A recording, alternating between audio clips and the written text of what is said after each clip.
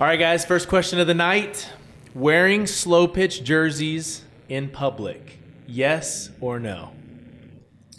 Joey. I'm going to go with yes. Okay. Because I don't really go out and do much. So, I mean, it's more of a comfort thing for me. And it's basically all I have in my closet. Okay. Like I have 5,000 jerseys. So, Yeah. So, yeah. So, if I go out and, I'm not going to go in my softball jersey out to the bar or something. But, Because I see it, man. Yeah. You know, go to a restaurant, it's like, oh, the family's looking nice, Slowpitch jersey. Yeah. That's not you, though. No, not that. What about you? Absolutely. It's a brotherhood, man. It's it's like wearing your favorite band out to an airport, or you go something and somebody else sees you, like, what's up, man? Like, you know what's up. You know what I mean? Like, it's a brotherhood, you know? Like you get it. I get it. You get it. What's up, man? How you doing? And you can not even know that person. But if I go to Roswell and I go to the Pickwick or Allsips, and I see another guy in a softball jersey, automatically we're like, hey, man, what's up, man? Who you play for? That's like an instant kind of bond thing. So absolutely, you know, you probably see me at Walmart plenty of times wearing one of my softball jerseys. You know, it is what it is. Because like Joey said, you know, we've both been lucky enough to play on teams where they're like, here's 5 jerseys. Every tournament, here's a new jersey. Every tournament. I mean, what else are you going to wear? You got to put them to use. True. Okay. Very cool. Is there like a certain greeting? Because like, what is it? Like Harley's, they do Jeep like the wave? Peace sign down low, the Jeep wave. Yeah. Is there a Slowpitch like, you know, forearm bump or something? No special handshakes. At least not that I know of. Okay. No, I don't know any. No. You guys are going to start that after this. Yeah, right? We could. All right, guys, welcome to the podcast. All Sports Best podcast, by the way, sponsored by the Lucky Bull Grill. Upstairs will be open in the new year, so be on the lookout for that. Really excited about that. And, of course, a big shout out to our sponsor for that reason. All right, guys, so we're talking about Slowpitch at the highest level, right? Really excited about this. We've got Joey Aguilar. We have Ryan Honeycutt. So pro softball players, upper softball players, how do we reference what you guys do? Well, you know, a lot of bat companies and stuff, they refer to you as a pro, you know, a pro softball player, or here's our pro signature model bat, or here's our pro signature player, you know. But to me personally, like, I don't see it as a pro deal, you know. No, granted, there's a lot of people who get paid in this game, one way or another, with your bat company, your sponsor, whatever. But to me, like, USSSA is an amateur sport. Not all the time are we playing against guys that are pros, right? I mean, because you could play league, you could play a sponsored event where you're playing against a lower division team sometimes to get ready. So it's not all the same playing field. But me personally, I just don't refer to it as a pro. But it's upper level softball to me, you know, and usually that's B and up. B and up's considered like upper level. And that's how I look at it, you know. Yep. Said it perfect. No, he said it perfect. I'm upper guy, you know. So I'd rather play down right now, man. Go play with all the homies and all the guys local. What sucks about us is we can't play locally anymore much. So, but that's just the label it goes with. So you can play. Player. You can play like league though. Like you can. Hey, we're all friends. We can play. But when you go to a tournament, you can't drop down. No. If you do, like how would you if you really wanted to? You would have to just give up whatever you're doing now? It'd have to be on a pickup roster. Okay. At a championship division tournament.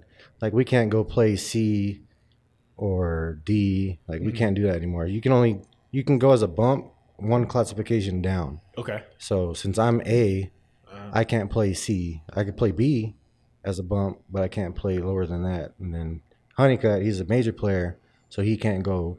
He pretty much can't play at all. Anyway, really? Yeah. So a bump down would be A, which bump is down, basically double A. Bump down. Yeah. So the kind of way it goes is major. You got your major, double A, B, C, D, E, rec, all the way down, right? And like pretty much like Joe as well, you know, like we can't just show up to Hobbs and play. And I wish we could, unless the director said, hey, this is an open roster, basically anybody can show up and play, and then we can sign in and play. But if it's a sanctioned event and it's a C or whatever event, we can't play, unfortunately. So that's good and bad, right? Because the only way you get better is if you play. But at the same time, like you know, there's a big disparity, and you know you could potentially hurt somebody, you know, because you got guys out there that are just out there to have fun and stuff, and you're used to playing like at a different level, and guys aren't wearing masks and stuff, and it's just there's a disparity. So that's why they do it, to try to keep it level. But around here, there's not a lot of upper softball tournaments that make. So you're kind of stuck at you play league, or you travel to Dallas or travel to Phoenix or somewhere bigger city where they have a little bit more upper chances. Okay. But that's how that works. You said open. And the only thing that I can think of when I think of open now was tournaments that were going on in Ruidoso, New Mexico, right? So is that still a thing? And if open, does that still mean open for classification, or just you can hit as many home runs as you want? It's both. Okay. Some people refer open to unlimited home runs. Some people refer it to open roster. Okay. But it's both. But it's basically championship division. It's not open. Open means, like, in the state of New Mexico, open means unlimited home runs. Right. But anywhere else, it means it's all. You could have Ohtani show up one weekend and play softball if you want to, in an open division, right? It doesn't matter. I mean, you could be the best guy. You would be the best guy in the conference playing against a guy who's never even swung a bat before. There's no rules or restrictions on that. So. They try to keep it kind of, somewhat in the competitive range there, So. And yes, we still do Ruidoso. Yeah. Oh, yeah. No, it's the best tournament. Yes, it's my favorite tournament of the year. Oh, it's amazing. It's a mecca of softball. Joey's put together a team that's won 3 in a row or something. Yeah, really? Just dominating. And that's a hard tournament to win. Because you're talking about 280-foot fences, 8,000 feet elevation, unlimited dingers, home runs. So. Yeah.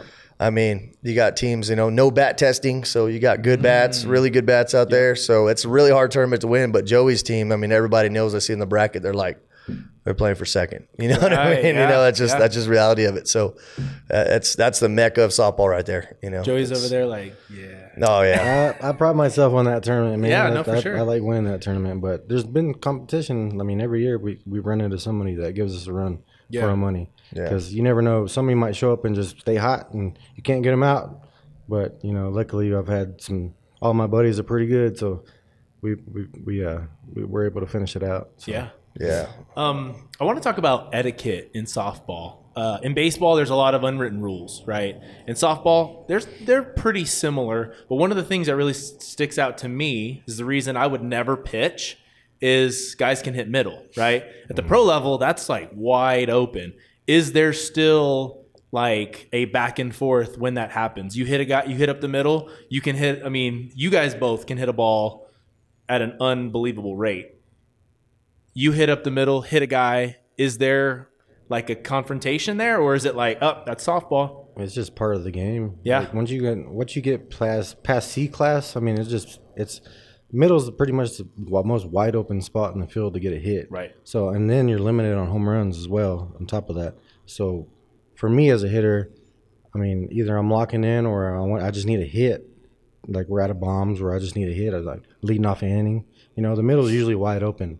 Now, granted, he might move to where you're hitting, and that's more the case now than ever, is just the pitcher moves into where you're hitting rather than the hitter actually going for the pitcher, you know what I mean? Yeah. But it's just part of the game, and if you get hit, I mean, as a pitcher, you're going to wear one every now and then.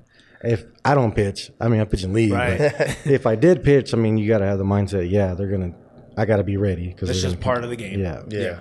Absolutely. Like Joey said, I mean, you get to a certain level and it's kind of expected.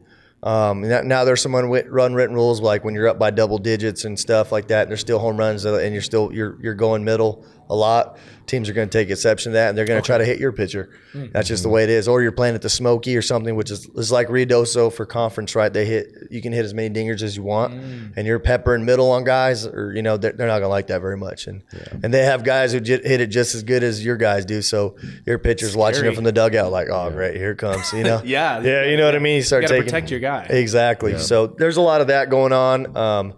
But as middle, I mean, you play some tournaments around here, or not around here, but just D and lower and stuff. You get one shot to middle, it's almost a fight. And what people don't understand is, You know, and a lot of times guys that are playing lower levels are just out of baseball. So you don't really know what you're doing yet. You don't know where you're going to hit the ball to begin with, you know, and somebody throws one flat and outside corner, it's going to go up the middle, especially if you're a baseball player, right? Because that's what we're trained to do.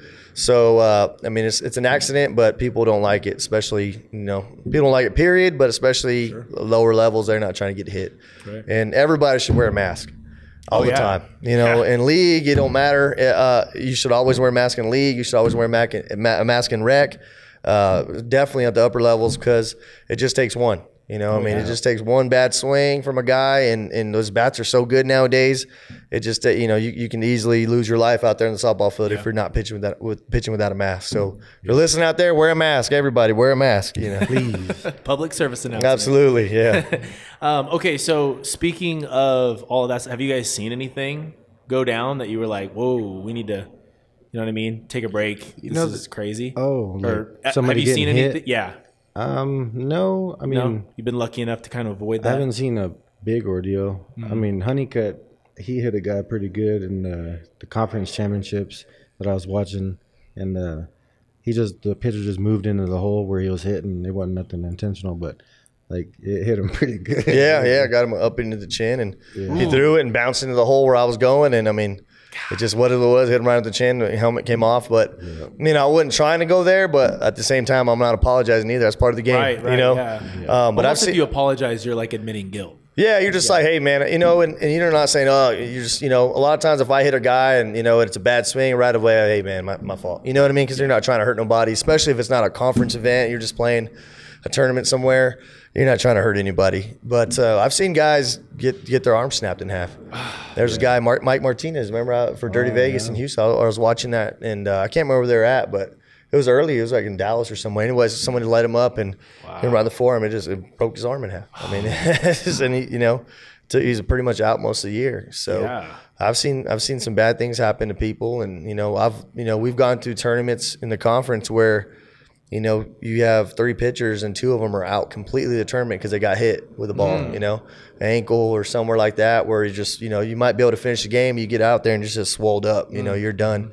You know, plenty of broken hands, guys who glove it and still breaks their hands. You know, talking about balls coming 115 miles an hour sometimes. You know, I mean, you know, and those are not soft balls as much as the sports name that. No, those things are rocks. Yeah. So it's definitely a scary thing, you know. But you'll see middle wars in conference. I mean, I don't know if it's an ego thing or it pretty much is an ego thing. Like you'll see a team go back and forth, going up the middle on purpose, but it's just kind of like a pissing contest, right? You know, I mean, once it gets to that point, but you'll see a middle contest, but you won't see like most confrontations happen at the lower levels. Like they'll get their feelings hurt more often than not, just because they think they're actually out to gun for them, you know, right? Trying to hurt them. But all the confrontations and fights and all that whatnot, I seem to see that more often in the lower levels because they just don't understand the game as much as when the upper balls do. Yeah. All right. So speaking about like hitting balls 115 miles an hour, right? That's insane, by the way. Especially when it's coming at you in a line drive. Bats are hotter than ever in some ways, but you guys, can you use those hot bats, or are there regulations on what you are using? Yeah, so a couple years ago they came out with a new stamp, right? So it used to be a 220. They called it a 220 stamp, you know, meaning that bat can't compress lower than 220. To now it's a 240 stamp. So they deaden up the bats a little bit, right? Because the bats were just stupid good. So they try to deaden it up as much as they can. But I mean, they're still good. I mean, you're still gonna hit it. And before every conference event, and this was like a lot of lower level guys who watch, you know, the games on YouTube or whatever. Yeah. They don't understand. And, you know, it's like every bat is tested before you even start the tournament. So you show up with your bat and you put it on the tester, and there's a, you know, league official or the USSSA official there, and he makes sure it doesn't get below a certain point. And if it does, you can't use it. He puts it away and you'll never see it again until you leave. So they try to keep everything on a level playing field as much as they can. You know, now there's always people who kind of bend those rules and do some different stuff, but the idea is to keep everybody as level playing field as we possibly can. You know, so and safe, it's making the game more safe. So can you kind of explain that a little bit more, just the official part? Because what you're saying, so they put it down on like is it kind of like a bouncing thing or like a compression device? It presses. It's a little contraption you put the barrel through, and you lock it in, and then when you snap it in, it tests how much compression, how much the barrel squeezes down. Okay. And how much PSI that creates. Oh. And the softer the barrel is, the hotter the ball's going to come off. Oh, I see. So if it goes below 240, then it's coming off hotter from the barrel because the barrel's softer. So they want to keep that barrel as hard as possible until it starts filling to make it safer. Okay. All right. I get it. And they change the balls too. And, a lot of times we use what they call like a Pro-Am ball. That's, not as hard as someone like you come out here and you hit like the like the blue dots, we're calling like the rocks and stuff like that. You can't use those. No. The conference events, you use a little bit different ball. That's doesn't come off as hard. It's not supposed to. At night it still comes off. I mean, the way you guys, I've seen your videos, I've seen your highlights, all that stuff. I mean, that ball looks like it's as hard as anything can be. It's insane, but it's because you guys work on that, right? Yeah. I mean, they make us hit little softer balls and stuff, and then when you do hit a good ball, you're like, wow, I can't believe we used to hit that all the time. It's crazy. Exactly. Like in BP, we don't even use those hard balls anymore. But sometimes they'll get it mixed in there somehow. We'll just find them in the parking lot, whatever, and they'll get mixed in. And we hit them, we're like, yeah. There's a home run derby we had last year here.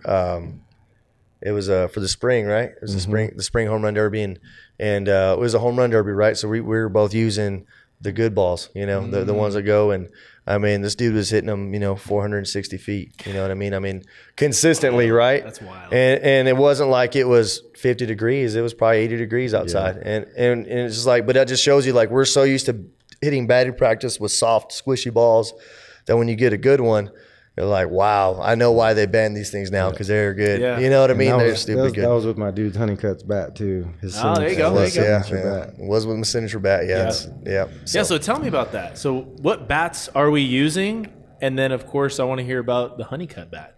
What is it called?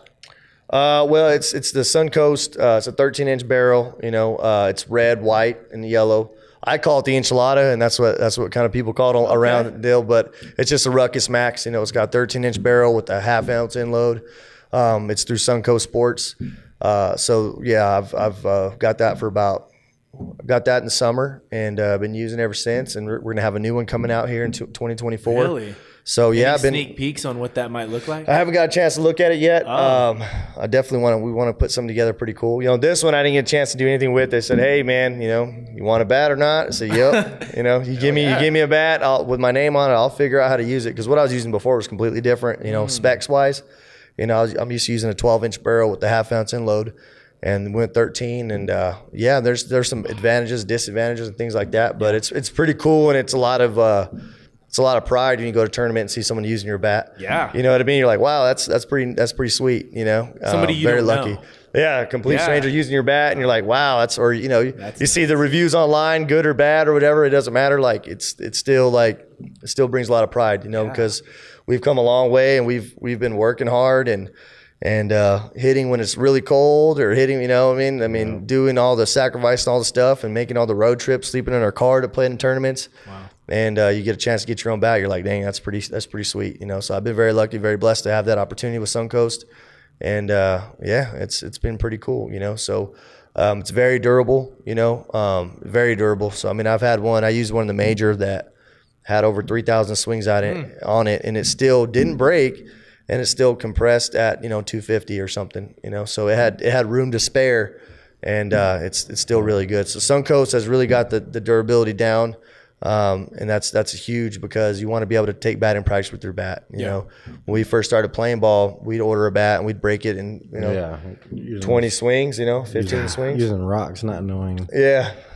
Using rock hard balls, and take 50 to 100 swings and they break. Yeah, you just And spent those are $300 on a bat. Using harder balls should let it last longer. No. No, oh, it's the Yeah, opposite. it breaks Okay. it. Yeah, you want to use squishy balls and bat in practice. You know. Yeah. So yeah, you spend $300 on a bat and you go and use it for 100 swings and it breaks. You're like, come on, man. You know. Yeah, And, Yeah. it's terrible. you know, so but yeah, so that's my bat, you know, and you know, it's been really going really well, and I'm excited to see. I got to swing the new one last weekend in Florida as a tester, and it's gonna be way better than the one this year. I know that. So what is it? Is it like when you test it? Is it like stripped? There's no design to it. They're just like, here's the bat at its very plain level. yes, sir. Yep. So Okay. you have a prototype, exactly. Yeah. So you show up and it's just, you know, hey, here's this bat. This is yours, and they usually have it written down in like marker. You know, because this is a prototype, all black, you know, and you swing it and kind of give your feedback. Hey, I like this. I don't like that. Or, hey, I feel a little vibration here. Or, hey, you know, feels a little light on the end. Or and they kind of tweak it and stuff and try to get down. Now, every bat's kind of a little bit different. You know, they can make 1,000 bats and there might be 50 that maybe are a little different somewhere along the lines. But they've been really good at, like, you know, kind of pinpointing what you want and customizing it to you, you know. And, Is it going to be a different bat? Is it going to be 13-inch again? It's going to be the same. Can you tell us that? It's going to be the same specs. Same specs, okay. Yep, it's going to be the same specs, but a little bit different technology. So the ones this year, I felt like the barrels were really tight, meaning, you know, you had to square it up. You know what I mean? Like you had to hit it right on. And if you didn't, you got some feedback on it. This one that I use, man, I mean, there was no feedback whatsoever. And feedback, I mean, when you hit it, you feel it in your hands, right? Almost like, you know, you played a ton of baseball at high levels. a sting to it? Yeah, when you take BP and it's cold, you know, and your hands blow up. Yeah. You know, there's none of that. So I'm excited about it and excited to see what it comes out with, and yeah, we'll go from there. So, but yeah, that's all I can say about my bat. So Joey, you use Honeycutt's bat, or you have it? I have used it, yes. Okay. But what else do you use in tournaments as well? Like what are some bats that come to mind that maybe you use and then you see a lot out in the, you know, in tournaments? I don't see it a lot here in New Mexico, but I'm a big micing guy. Okay. I've always been a micing guy. I've used the same way. KPs forever. Used the black and yellow one. The blue and yellow one was in 2018. Then when it went black in 2019. So I always use that. And then I think it was 2020 I started using a 1 ounce inload, and I got really enjoyed using a 1 ounce. I feel like I can feel the barrel going through the zone more. So this year I went to it's the new Mike and Riley 9R. It's a 12-inch barrel with a 1 ounce inload. It's a 27 ounce. It's a log to most guys because everybody uses like a 25, 26 ounce bat, and where I've seen here in Carlsbad. But I like it because I like feeling the barrel in my hands, and it's a lot stiffer. There's not much flex to it, and I like that. It feels like a one piece in your hand, so I get the best of both worlds with that. Okay. Yeah. Very cool. And it's real hot too. Yeah. Yeah. But to go back to Honeycutt's bat, in that derby we were talking about earlier, when I was hitting it well. He used that same bat in the next conference tournament. It still passed compression. Yeah. So that's how durable it's going, because it hit rocks. We probably hit at least 50 hard balls just that derby, because we went back and forth because this dude wouldn't let me win. So we had a good you battle. won? Yeah, yes, I went 9 out of 10. Oh. And he still beat me. Dang. We had to go to a playoff, and he beat me in a swing off. I had a little bit more wind to the right side, you know, so just get it up there. Whatever. But yeah, you bat righty, you bat lefty. Yep. Okay, and then we go into the home run derby. When you say a swing off, it's here's a pitch. Whatever you do with it, he's got to match it or beat it. Well, it wasn't. We went best of 5. Yeah. Okay. So the way we structured it, so it was our end of the year tournament, right? Yeah. So after that, we had a home run derby, and what we did is I said, all right, guys, you know, we're gonna have a regular bracket. Whoever wins that bracket gets to hit against Joey.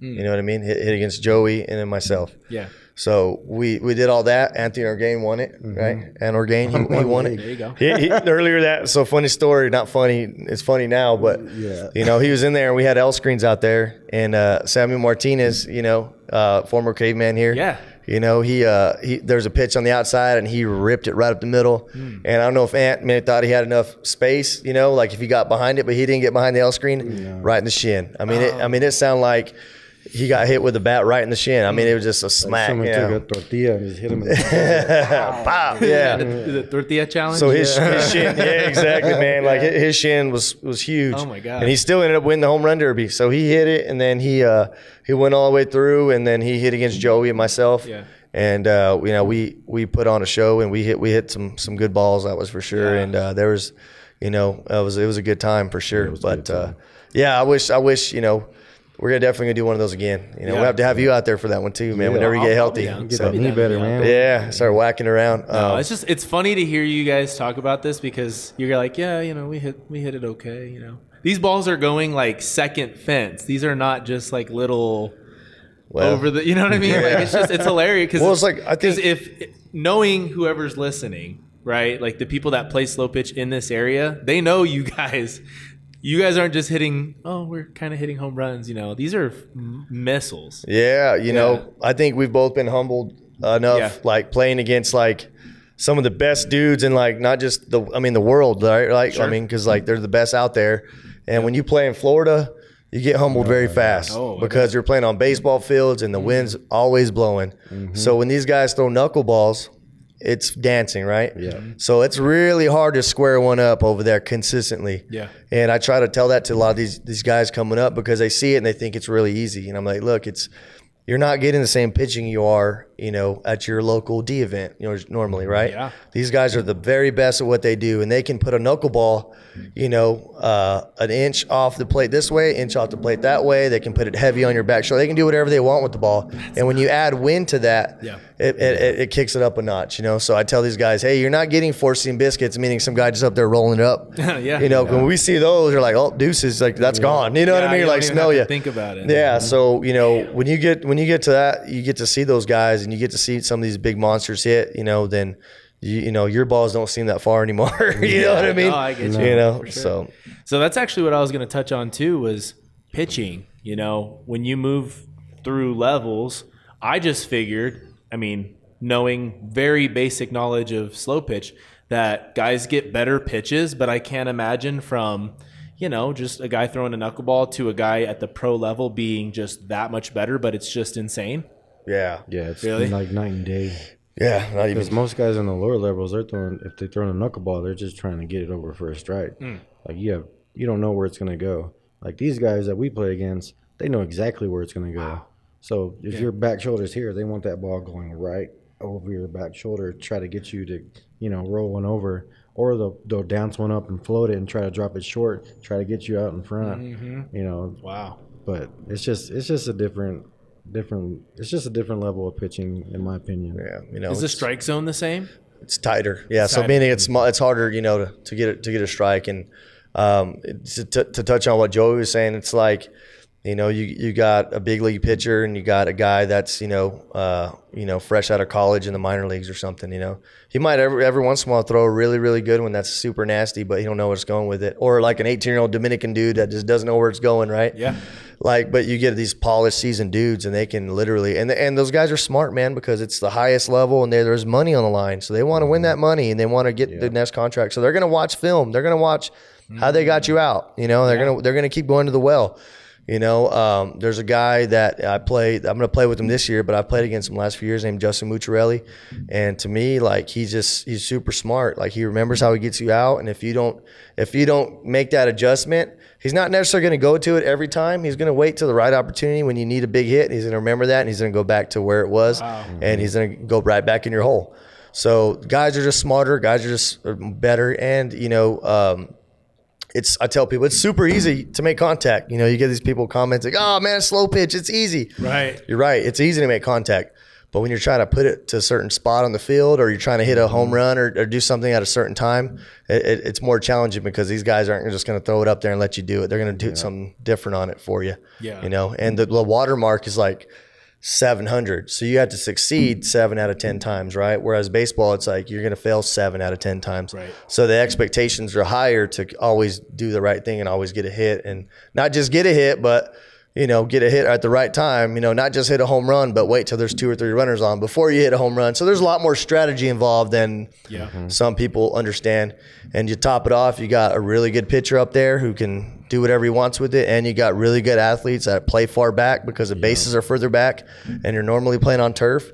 So the balls that might skip through the infield aren't going to skip through the infield anymore. They're going to throw you out, So it's just another degree of difficulty. But, man, what I'm excited about is there's so many young guys in this area and in our region and stuff that are coming up now and doing big things and getting noticed and getting a chance to go compete at some higher levels. And when I first saw Joey playing, we're in league, and Joey would show up at game time with one glove, maybe not even a glove, just show up, run out there. We're usually 5 minutes after the game started, go up, pull it short, make a diving play, throw a guy out from his knees, show up, pick a bat, whatever one he wanted, go hit a dinger, and we went to a tournament, his first tournament playing with like a really good upper team, right? Mestizo back in the day. And we went to Clovis. And Coach Andy, I kept telling him, man, I got a guy who's really good, super athletic. He just nobody knows about him because he doesn't play as a coach. He's always, at that time, you're coaching the Caveman. Oh, yeah. I was like, man, just watch him though. Like his tools are there. Like I've seen a lot of guys, he can play. He's good in this. And then we needed a guy at that time. And first at bat, man, Joey goes up and hits one about 120 off the pitcher's chest, and just lights him up, And it wasn't on purpose. And my coach walked up to him. He's like, he's on. He's on. He's on. He's on. That was the only out I made that tournament. That was it. He was on a roll, So he showed up he announced his presence with authority for sure, But that's what I'm saying. Like there's dudes, really good guys that just don't get a shot to go do that. You know what I mean? Yep.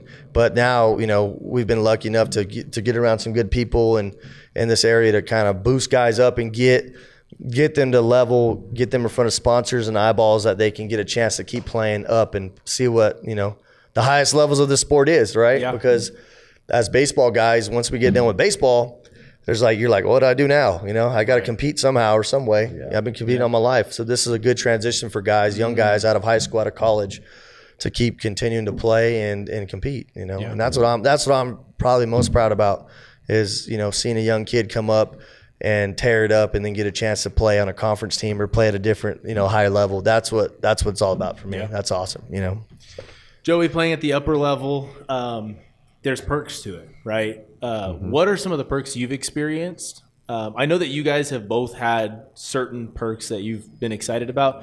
You told me before the podcast, paid travel, flights, tournament entry. What are some of the perks that you've been most excited about? So most conference sponsors, they get you there and pay for your lodging, rental cars, all the stuff that makes you not want to go play if you're on a budget, you know what I mean? Yep. Like you don't want to go somewhere and come back broke, Sure. So they make it easy on the player and they get you there. They don't necessarily feed you, or unless you go to like a team dinner, then they might feed you. But what's cool about it is they'll get you there. You don't have to pay a dime to go play, go do what you love, go travel the country. California, Chicago, Florida, you name it. We go there and play ball, and it's amazing to think about. And so we just go do what we love on somebody else's dime. Somebody else loves slow pitch softball more than we do. To be able to fork all that money over, it's a blessing, honestly, because they don't have to do that. I mean, that's just because they love it and they're a competitor too. They can't play anymore, or there's sponsors that want to play too and they'll play too. But it's a cool deal, man. The only downside about it is the traveling itself, because you might run into some ugly flights. Flight cancellation. Remember one year it was terrible. Yeah, the COVID year, I think. Yeah, flights were so bad. But after that year, this year was pretty good. Yeah, smooth. Yeah, this year was pretty good. Yeah, I know. I remember me and Joe were in Midland one time, and it was before the Florida duel, and they had a hurricane or something going on, so they're canceling flights, and me and him were ready to all right, trying to figure out if we leave now and drive from Midland and start driving towards Vieira, Florida, what time are we going to get in there? Wow. It was just, it was just that deal. And the sponsor were like, hey, if that's what it takes, we'll get you a rental car. But, back then, now, it'd be tough to do all that. But back then, we're like, let's do it, man. Let's go. You know what I mean? Let's keep it rolling, That's cool. That's really cool. It's been really cool, man. And these sponsors are great people and for doing that, and allowing a bunch of grown men to play at, men's t-ball pretty much. You know what I mean? It's like sure. To think about it, like you're playing a little kid's game and they're flying you around the country to do that. And I know me and him talked about it. Like, dude, we start off playing and, here in Carlsbad, New Mexico, and and stuff like that. And all of a sudden you're like, man, we're going to Florida again, and you take it for granted because the first time I went to Florida, we're like, wow, we're playing at the, this is where the highest level of softball is. And then now it's like you get to go, you're like, cool, all right, when's the flight? You know what I mean? Like you take it for granted, Sure. So it's been really awesome, man. And our sponsor this past year, we're treated like the Yankees of softball. Wow. I mean, we had everything we needed, flights. We'd get our girlfriend, he'd get our fiancés there. If he had a girlfriend, he'd get them there too. So you didn't have to worry about anything, and he would make your sure. Your fiance and your girlfriend? Yeah. No. Well, no. Both of them? I'm going to go on record. I have one fiance. I was going to say, that might be a conflict right there. No. So what's in it for the sponsors? Like, what is it because they are an affiliate of softball, they sell softball bats, things like that? Or they just are like, hey, if you win a championship, we get a kickback? Or what's the perk for having great players? So a lot of times, like our sponsor, he gets like an apparel company and stuff, and he uses that to kind of push it. Like our team had its own team bat, as a competitive edge through Suncoast, competitive edge Ruckus, and Ruckus Max. So a lot of times they'll get deals and stuff, and they can, push merchandise that way. But honestly, it's a lot of guys who have grew up playing the game, or maybe their dads play the game and their dads play the game, and they just love the game, and they want to That's cool. do that at the highest level. And, and it's a competition for them. They want to assemble the best team and be around good people, and I know that's what my sponsor, Mark Patterson's all about, and Mark Bernius and some of those great sponsors I've had in the past, Mike McGowan. All these guys are like, I want to be around good people, Yeah. If I'm going to spend $500,000 a year for a Slowpitch softball team, it's going to be around guys I like. Right. Not guys that are out, running around on their wives, not guys just doing bad things and showing up drunk or whatever. They want guys they can hang out with and have good conversation with and text in the offseason and say, hey, buddy, how's everything going? And you can have a good conversation. So that's first and foremost, man, because there's some sponsors out there, they just want to assemble the best team, and they have a bunch of turds on their team, and everybody has a bad time. So I've been lucky enough to been with some great group of people, and man, that's for a lot of them, that's the incentive right there, man. Make babies memories. That's what it's about, So Pretty much. Love it. No, that's awesome.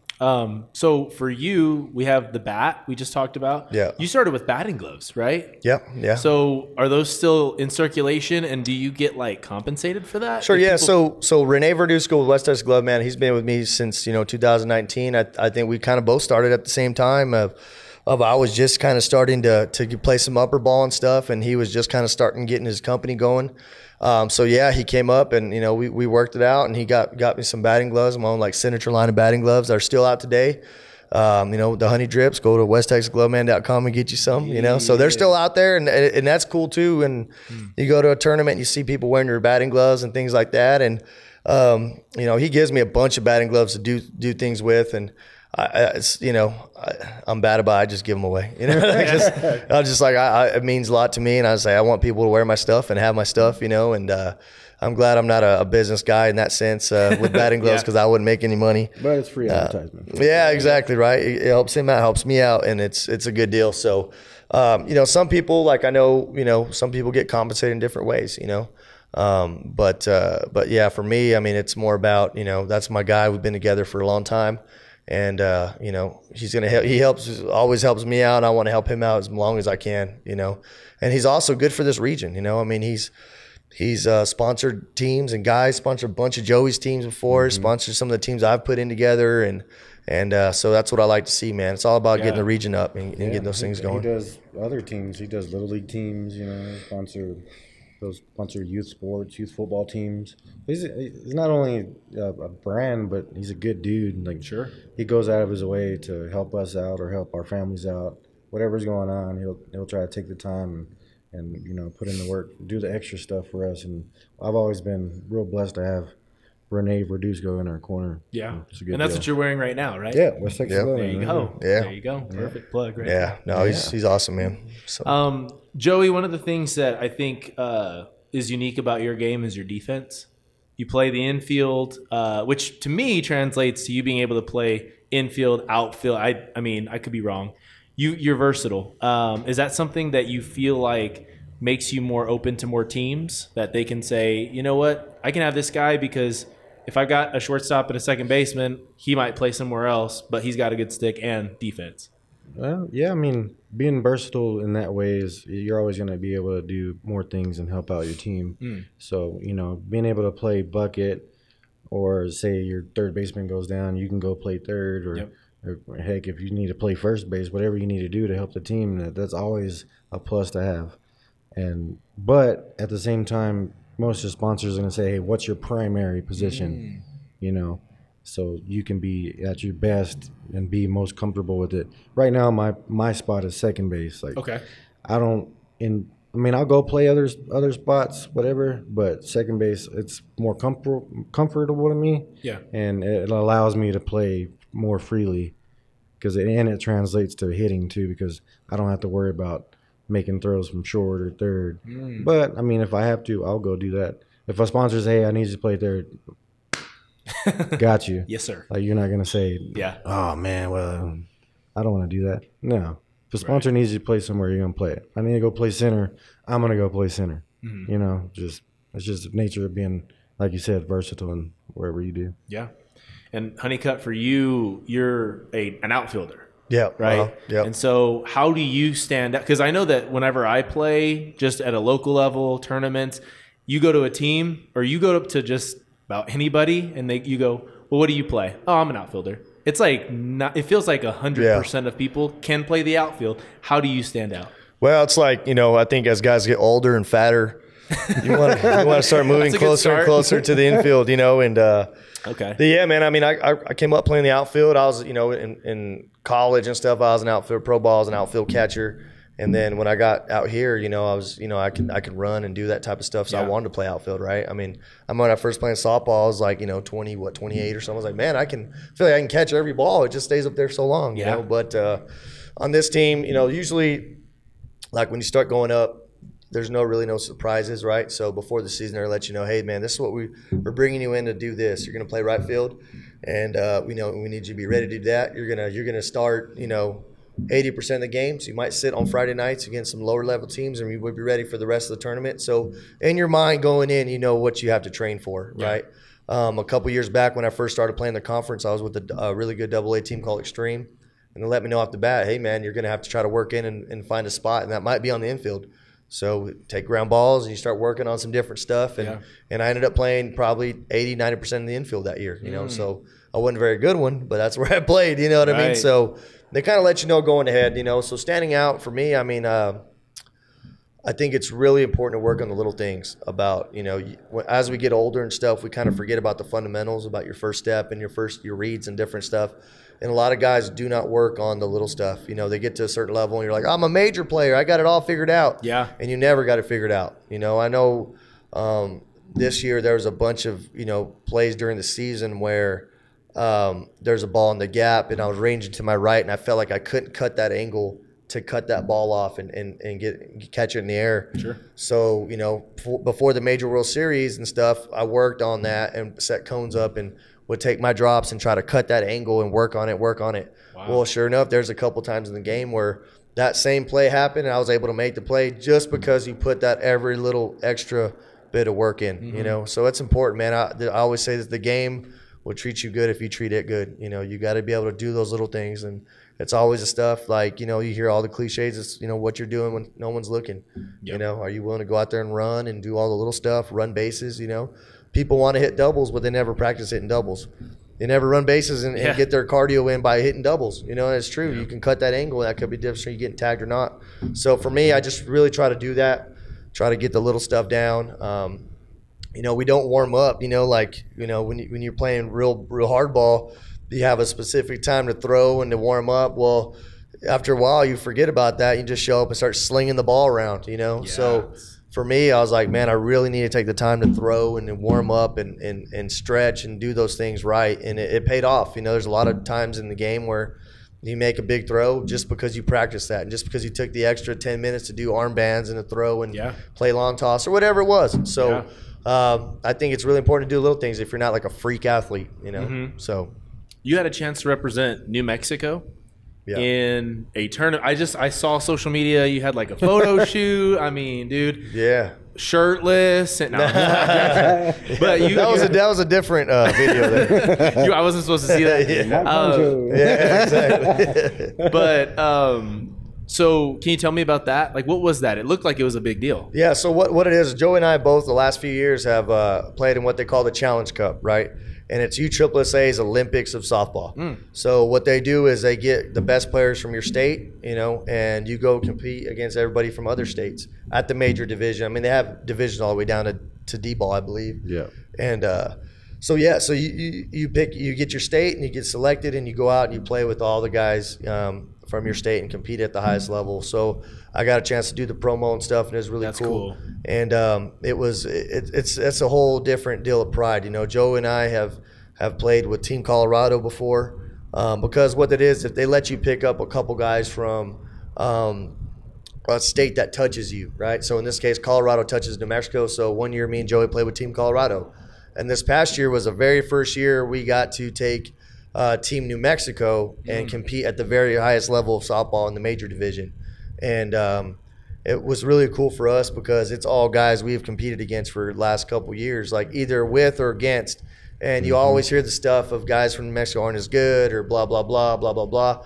And we got to take a team that we are local and things like that and go compete against the Floridas and all the guys with names on their bats and all the guys making $100,000 a year playing softball and see where you stack up. And we did really well, man. We finished top 5. Sam Dahl was our coach. Wow. Renee Verduzco was one of our sponsors.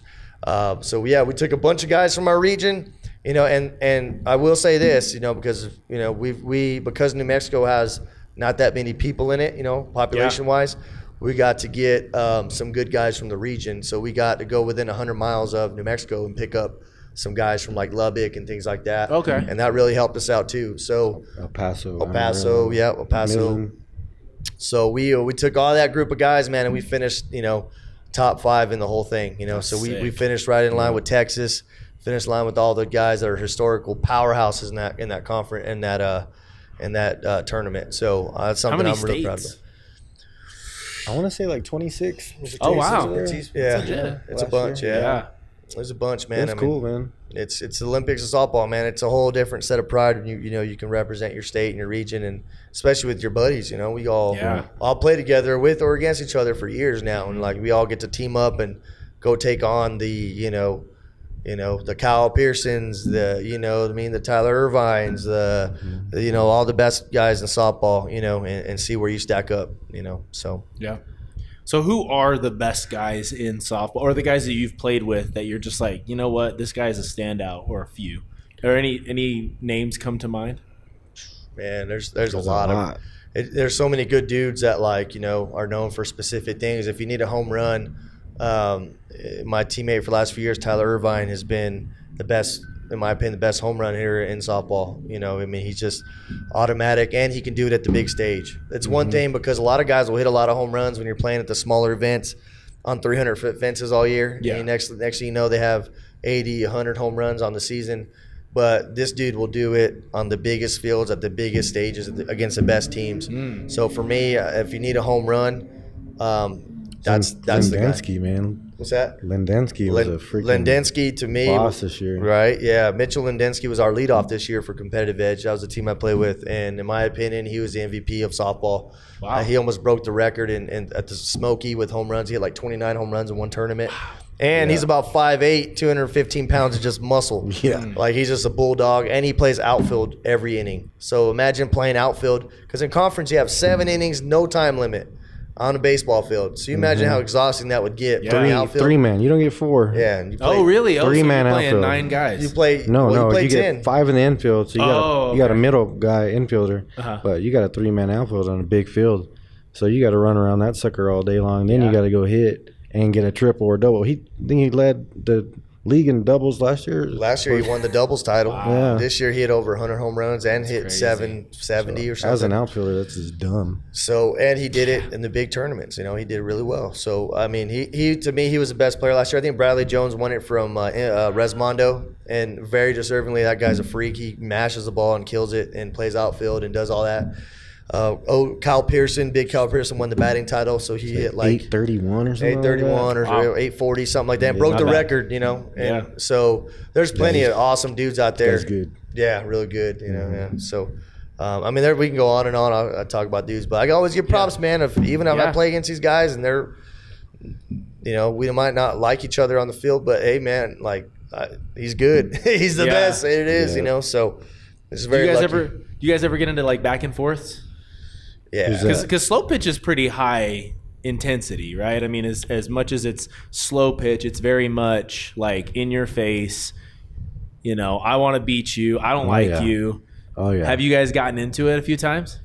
There's always at the upper level. There's not a lot of chirping, but you'll get into some good games, and it's not a matter of talking crap or anything like that, but it's a matter of like getting rowdy and getting getting your team up, getting live, getting it gets pretty intense. Yeah, like Joey said, upper levels you don't get too much of that because if you get in a fight and you can throw a punch, you get suspended for a year. Oh, but when you got guys making money.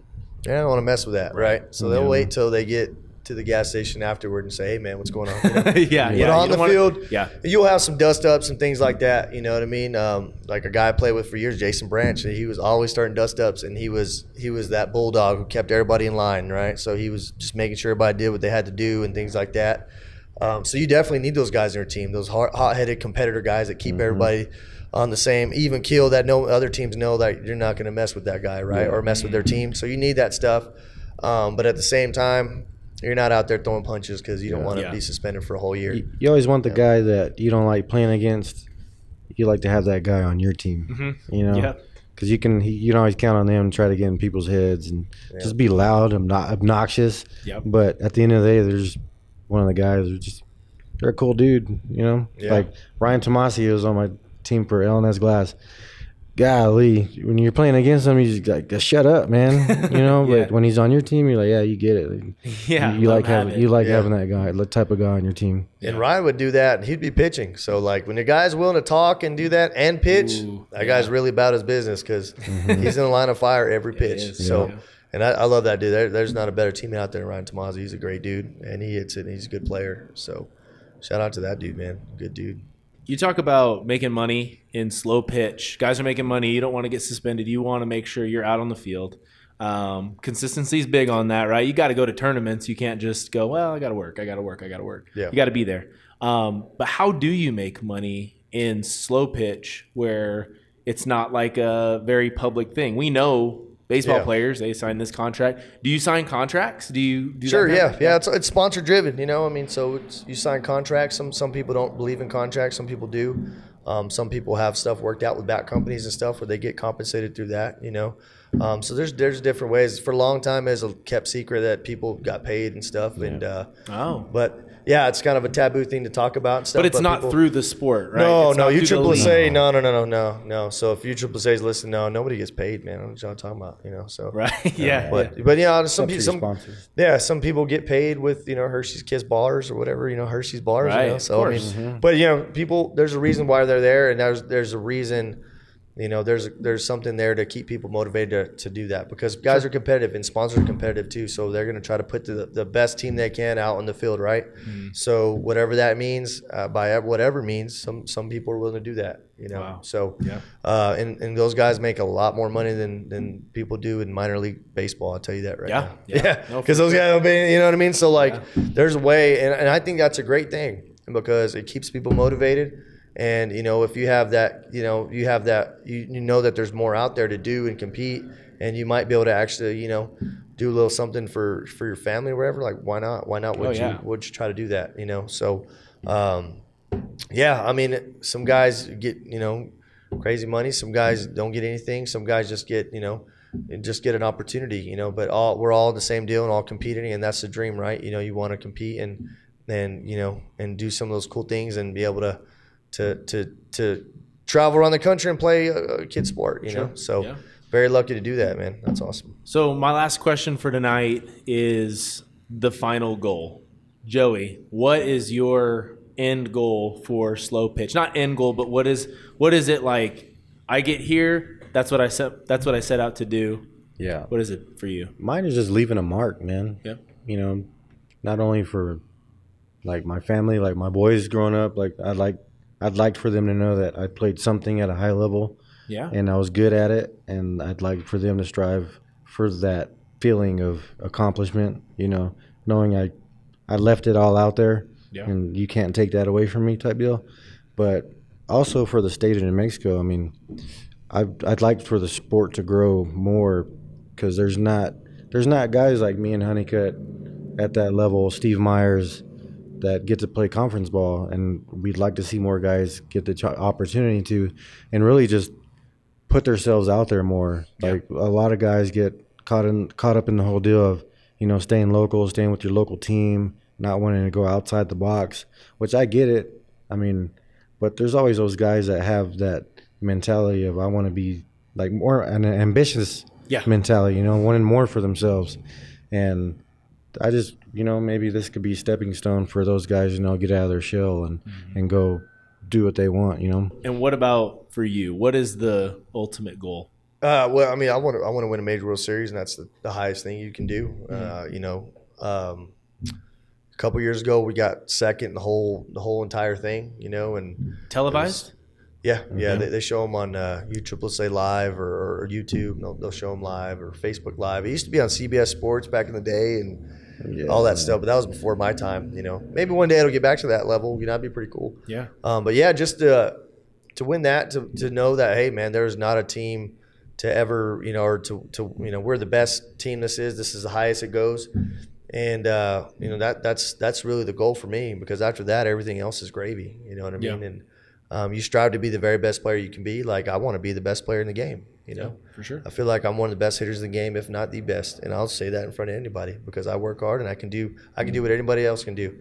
So I want to put that all together and be on a really good team and win the whole thing, and then be able to reevaluate your situation and say, hey, you know, we did this. Me and Joe, man, we've been doing this thing a long time, it feels like, and it all meant something. You know what I mean? And then you step back from that, and what we're doing right now with the New Mexico Challenge Cup team and our New Mexico program, that's going to far outlast anything that we could win or do, because those guys are going to get experiences and they're going to pass those on to younger guys. And that's some of the things I tell these guys, like, hey, there'll be some point where you're up there and there's going to be an opportunity to help somebody get to where you're at, or even above where you're at. That's your duty. That's that to the game to do that and keep that passing along. There was those tons of people who helped me out and gave me a chance to do that. And you want to pay it forward to the next generation, the next people, because they're going to have kids and they're going to do those things. And you want just to keep on growing, you know. And I think, man, I really think that we're on a good path, you know, of doing that. And I don't think there's ever been a time where this region has been had this many good players that are competing at the highest level. You know, and I think that's only going to continue. So stay tuned. It's going to keep on getting better. Yeah, no, absolutely.